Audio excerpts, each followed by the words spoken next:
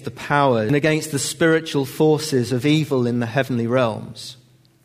Therefore, put on the full armor of God, so that when the day of evil comes, you may be able to stand your ground. And after you have done everything, to stand.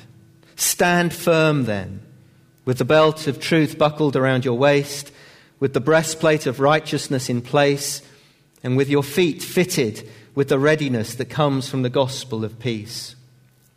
In addition to all this, take up the shield of faith with which you can extinguish all the flaming arrows of the evil one.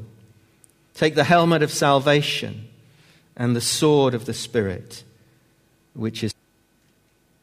Let's just pray. We thank you for your word. And we pray, Lord, about these words written many years ago, but written under the inspiration of your Holy Spirit, written to churches then, but written to churches now, that you would speak to us, and that we would hear your word, and that we would respond to it. In Jesus' name, amen.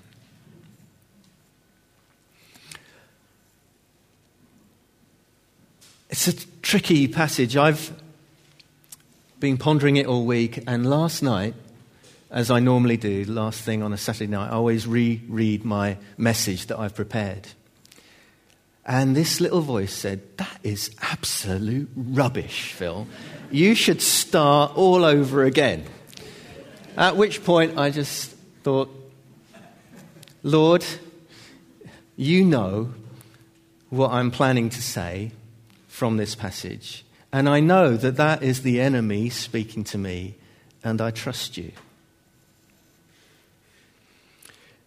You may know this, or you may not know this, but you are in a spiritual battle. God has an enemy who opposes all that is good and all that is right, and seeks to be an underminer, a deceiver, a destroyer. And he particularly likes to target Christians, because people who are not Christians, he's quite happy where they are, because they're not with God.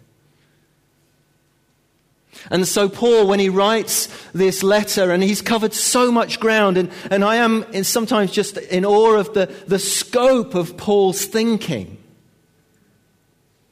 He begins this letter with that great song of praise. He's writing from prison. He's probably chained to a Roman soldier in prison, or there's some one of them standing nearby. And he has encouraged us with the truth that we sit with Christ in the heavenly realms, that we are loved by God. He's talked about the gospel, which is personal salvation, but also a cosmic salvation, that Jesus is coming to bring a new heaven and a new earth, that all things will be made new, that everything will be put right, that all evil will be done away with. He's prayed for the church, that they be strengthened in their inner being, that they may know the love of Christ. He's talked about practical things of instructions for living a life worthy of the calling of Christ, turning from the old life, living a new life in Christ. He's talked practically about relationships, all sorts of relationships, husbands and wives, employers and employees, about mutual submission, about respecting one another, building one another up. And finally, he speaks about the spiritual battle, the struggle against the enemy, unseen spiritual forces, and it's a call to stand. Notice as we read it, you would have heard that word stand come across quite forcibly. Stand against the devil's schemes. He's already mentioned in this letter the devil twice. In chapter 2, he says, "You were once dead in your sins, outside of Christ, following the ways of the world, the ruler of the kingdom of the air." That's how he describes the devil, the ruler of the kingdom of the air. In chapter 4, he said, "Don't give the devil a foothold. Don't give the enemy a foothold in your life." And so he comes to this final ending of his letter as he writes it, be strong in the Lord and in his mighty power. Stand against the devil's schemes. We struggle, we wrestle. That word struggle is kind of a wrestling against the enemy. So put on the armor of God so that when the day of evil comes, you can stand. So when we find faith hard, when it's hard to live as a Christian, when we're going through the struggles in our lives, be aware that there's a larger picture going on, a larger scenario playing out. When we find it hard to forgive people or love people, or we struggle to pray or read the Bible, or we find it hard to resist temptation, that is part of the struggle. That is part of the battle. There's no bibliography of the devil or biography here, no account of his origin and of the forces of darkness that he mentions. He kind of assumes that this is a bit of common ground. You will know if you've read through the scriptures, the Old Testament and the New, that the devil was a created being, an angelic being, a beautiful angel. Morning star he is called in the Old Testament. The Latin for that is Lucifer, who rebelled against God, was thrown out of heaven, hurled to the earth. He is the source of all evil in our world, all the brokenness in our world. And from the very beginning, he has sought to lead mankind astray. There in the Garden of Eden, the temptations. We get a clearer picture of him in the New Testament. There's the temptation of Jesus in the wilderness. He opposes God's plan to create a new humanity. And the devil and all his cohorts, the principalities and powers, will do their utmost to destroy, to sow sin and lies, deceit, discord, division, persecution, deception. And Paul writes, as believers, stand.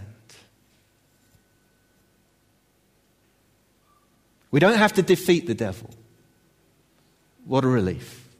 He's already defeated. Jesus has won the victory. He's a defeated foe.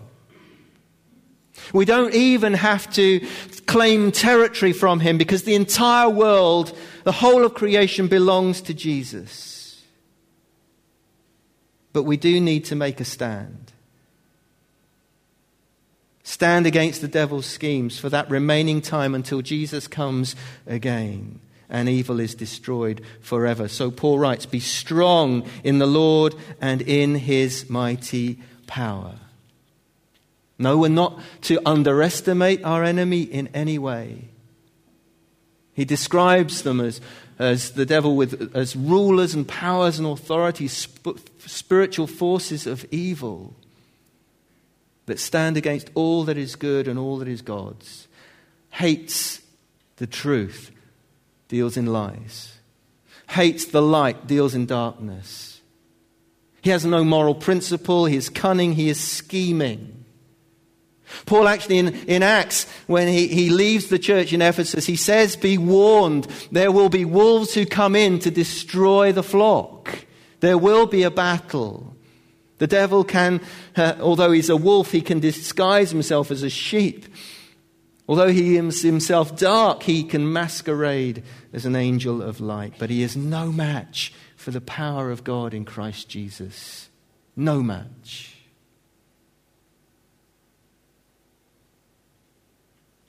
But finally, be strong, he says, in the Lord and in his mighty power. Put on the full armor of God. Be strengthened by God. And when the day of evil comes. We don't know quite what that means. It may be a time of struggle. It may be a time of hardship. It may be a particular time of onslaught. If you talk to someone who's in prison in Iran, they may say, we are experiencing that day of evil now. Be strong in the Lord and in his mighty power. But it may even be what you're going through right now. There is a time of difficulty. Each one of us have different things that we face. And as Paul writes this letter from that prison, he might even be looking at a Roman soldier. I've got a little illustration that may help us. We'll keep it on for the rest of the time, Sarah. And he's writing and he's taken inspiration from what he sees. It's almost that perfect illustration for what he wants to say. He says, put on the armor of God. And the first thing I really want to emphasize is that we must remember that this is more about the divine than the outfit. Sometimes when we talk about the armor of God, we get so kind of consumed with the outfit. Whereas we need to know what Paul is actually saying through this illustration. Yes, there's a belt, there's a breastplate, there's boots, there's a shield, there's a helmet and a sword. But what he's talking about is truth. He's talking about righteousness. He's talking about the good news. He's talking about faith and salvation and the word of God. These are the armor. These things are the armor of God. So the truth, represented in his illustration as this belt. Ancient writers would have often referred to a soldier's belt as their source of strength. Kind of holds everything together, their tunic, their sword. And the first thing he wants to say about the armor of God and about our spiritual weapons is that the truth is fundamental. It holds it all together. The gospel is true. It is not a lie. It is not a deception. It is the very truth of God on which we can stand. Jesus himself said, I am the truth, the way and the life. If it isn't true, if Jesus isn't who he says he is, then we give it all up. It's not worth it.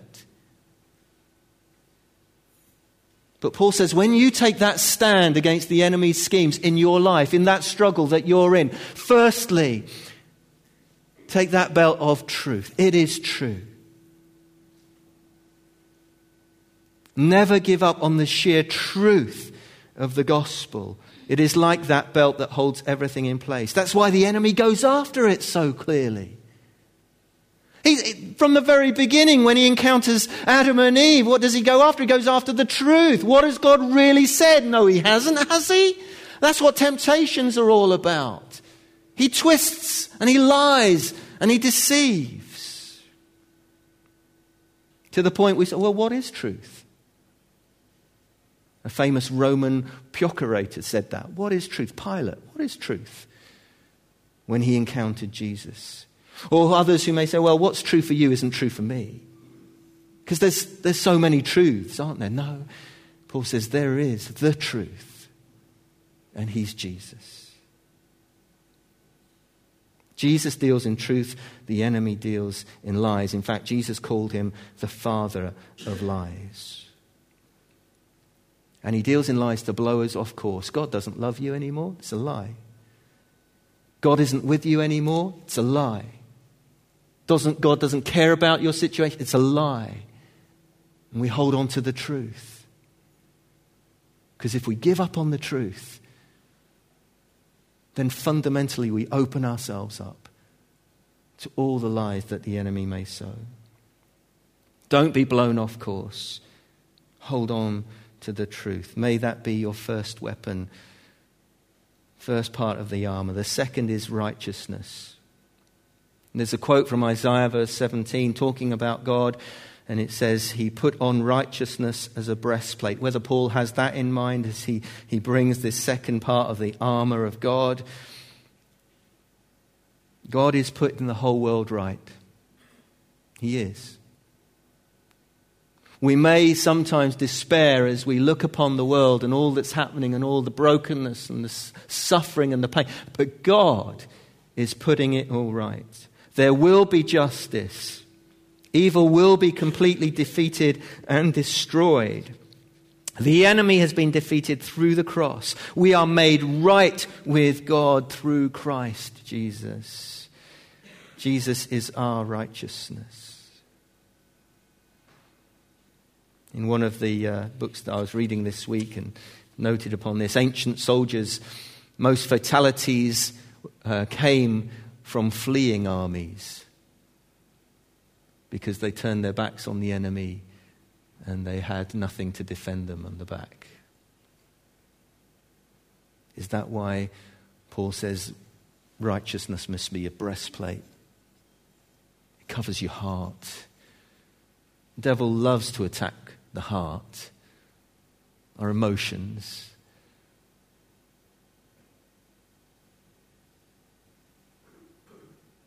But we know that we're saved by Jesus. He's our righteousness. That sin, its power and its penalty has been destroyed, and one day its presence will be gone.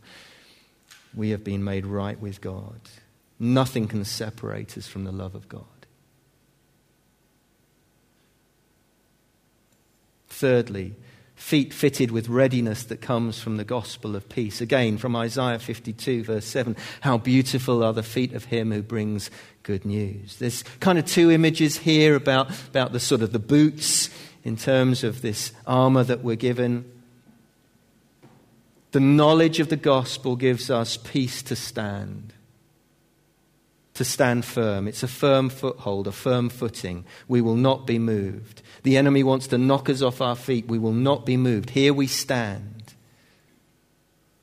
But there's this other element of that we are messengers of the good news. We are equipped to take the good news of peace to the world. Elsewhere in the New Testament, we're encouraged to run the race marked out for us. We are equipped to make a stand, to run for Christ and not to fall. Take up the shield of faith. Our trust, our faith is in the Lord Jesus Christ. Our loyalty is to him above all other claims. And that shield of faith, that standing in faith, will protect us from the flaming arrows of the evil one. A robe consisted of 2 layers of wood glued together, covered with linen and leather, to extinguish the flaming arrows of the evil one, because one of those ancient weapons was arrows that had been dipped in something and lit and then shot. Flaming arrows. And they would be extinguished by faith. Flaming arrows of doubt, despair, temptation. The circumstances we find ourselves in that the enemy says, how can this be? It's as if Paul is saying faith starves those things, quenches discouragement and temptation of the oxygen they need to wreck our lives.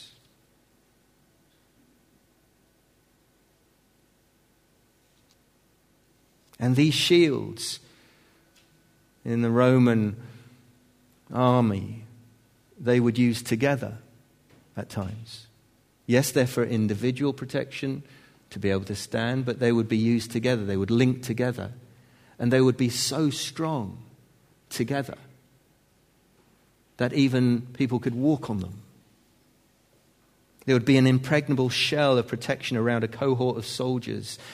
There's something in that Paul's mentioned in this letter, that as a church that he writes to, when you stand together, you'll be stronger. On your own, you can get picked off.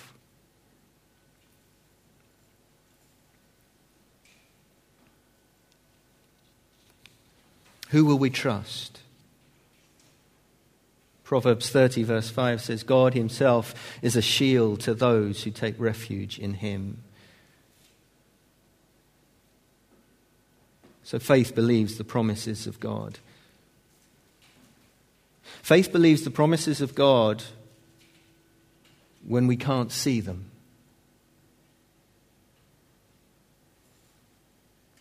In times of difficulty.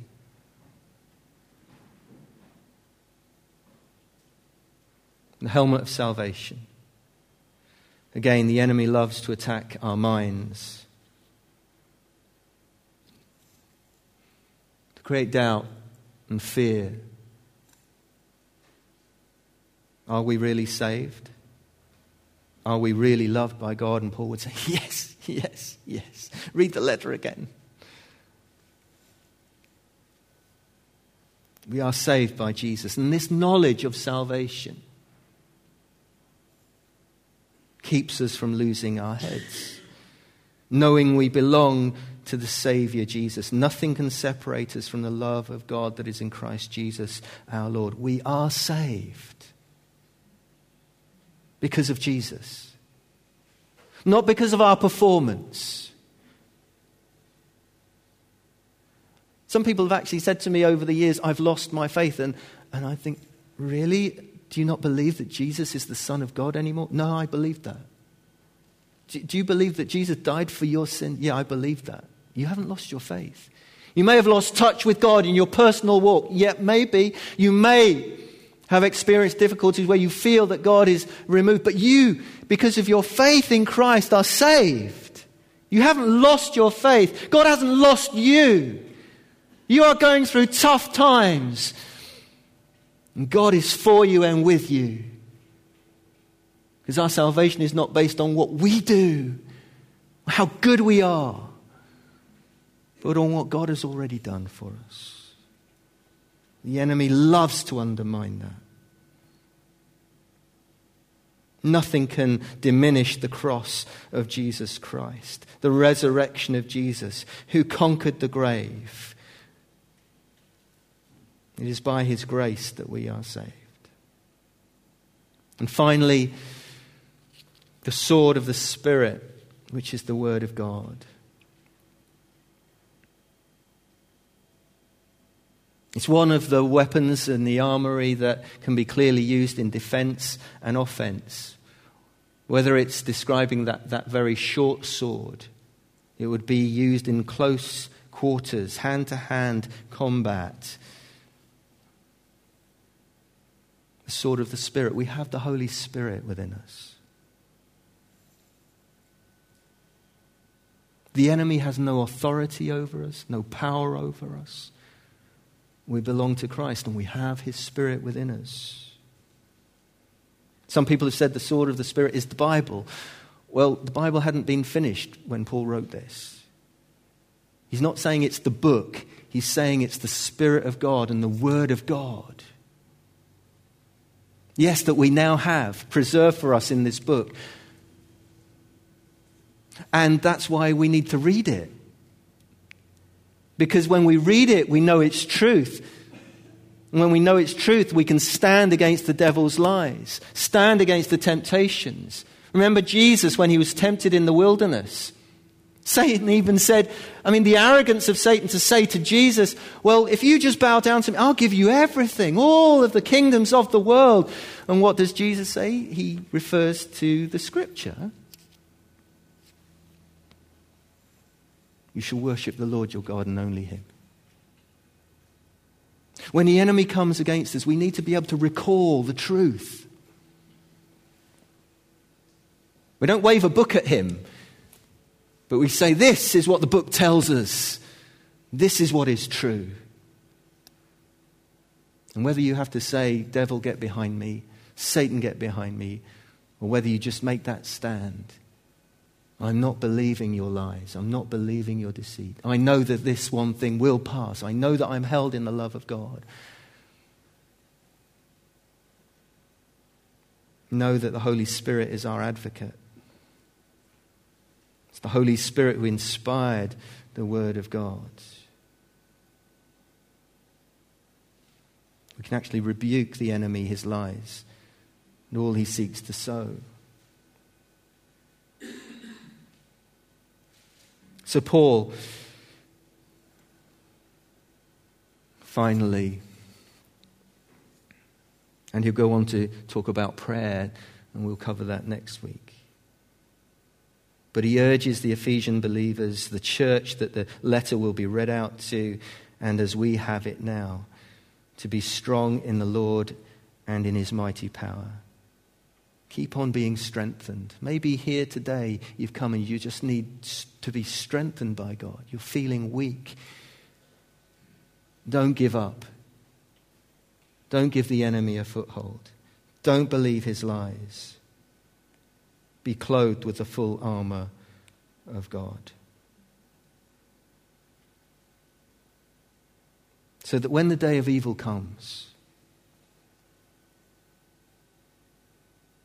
when that time of struggle comes, and we don't know what that means,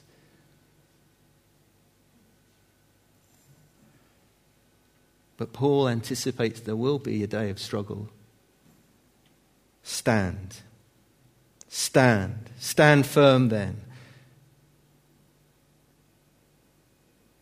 Through that letter, he has talked about we're being seated with Christ because we've been blessed with every spiritual blessing. He's called us to walk in a way worthy of the gospel of Jesus, and now he calls us to make a stand. Be strengthened. In the midst of our struggles, in the midst of that battle that the enemy wages, know that we are victorious in Christ and we have all the armor that we need to stand and to be overcomers. Amen. I'm going to ask the band to come back. We're going to worship together.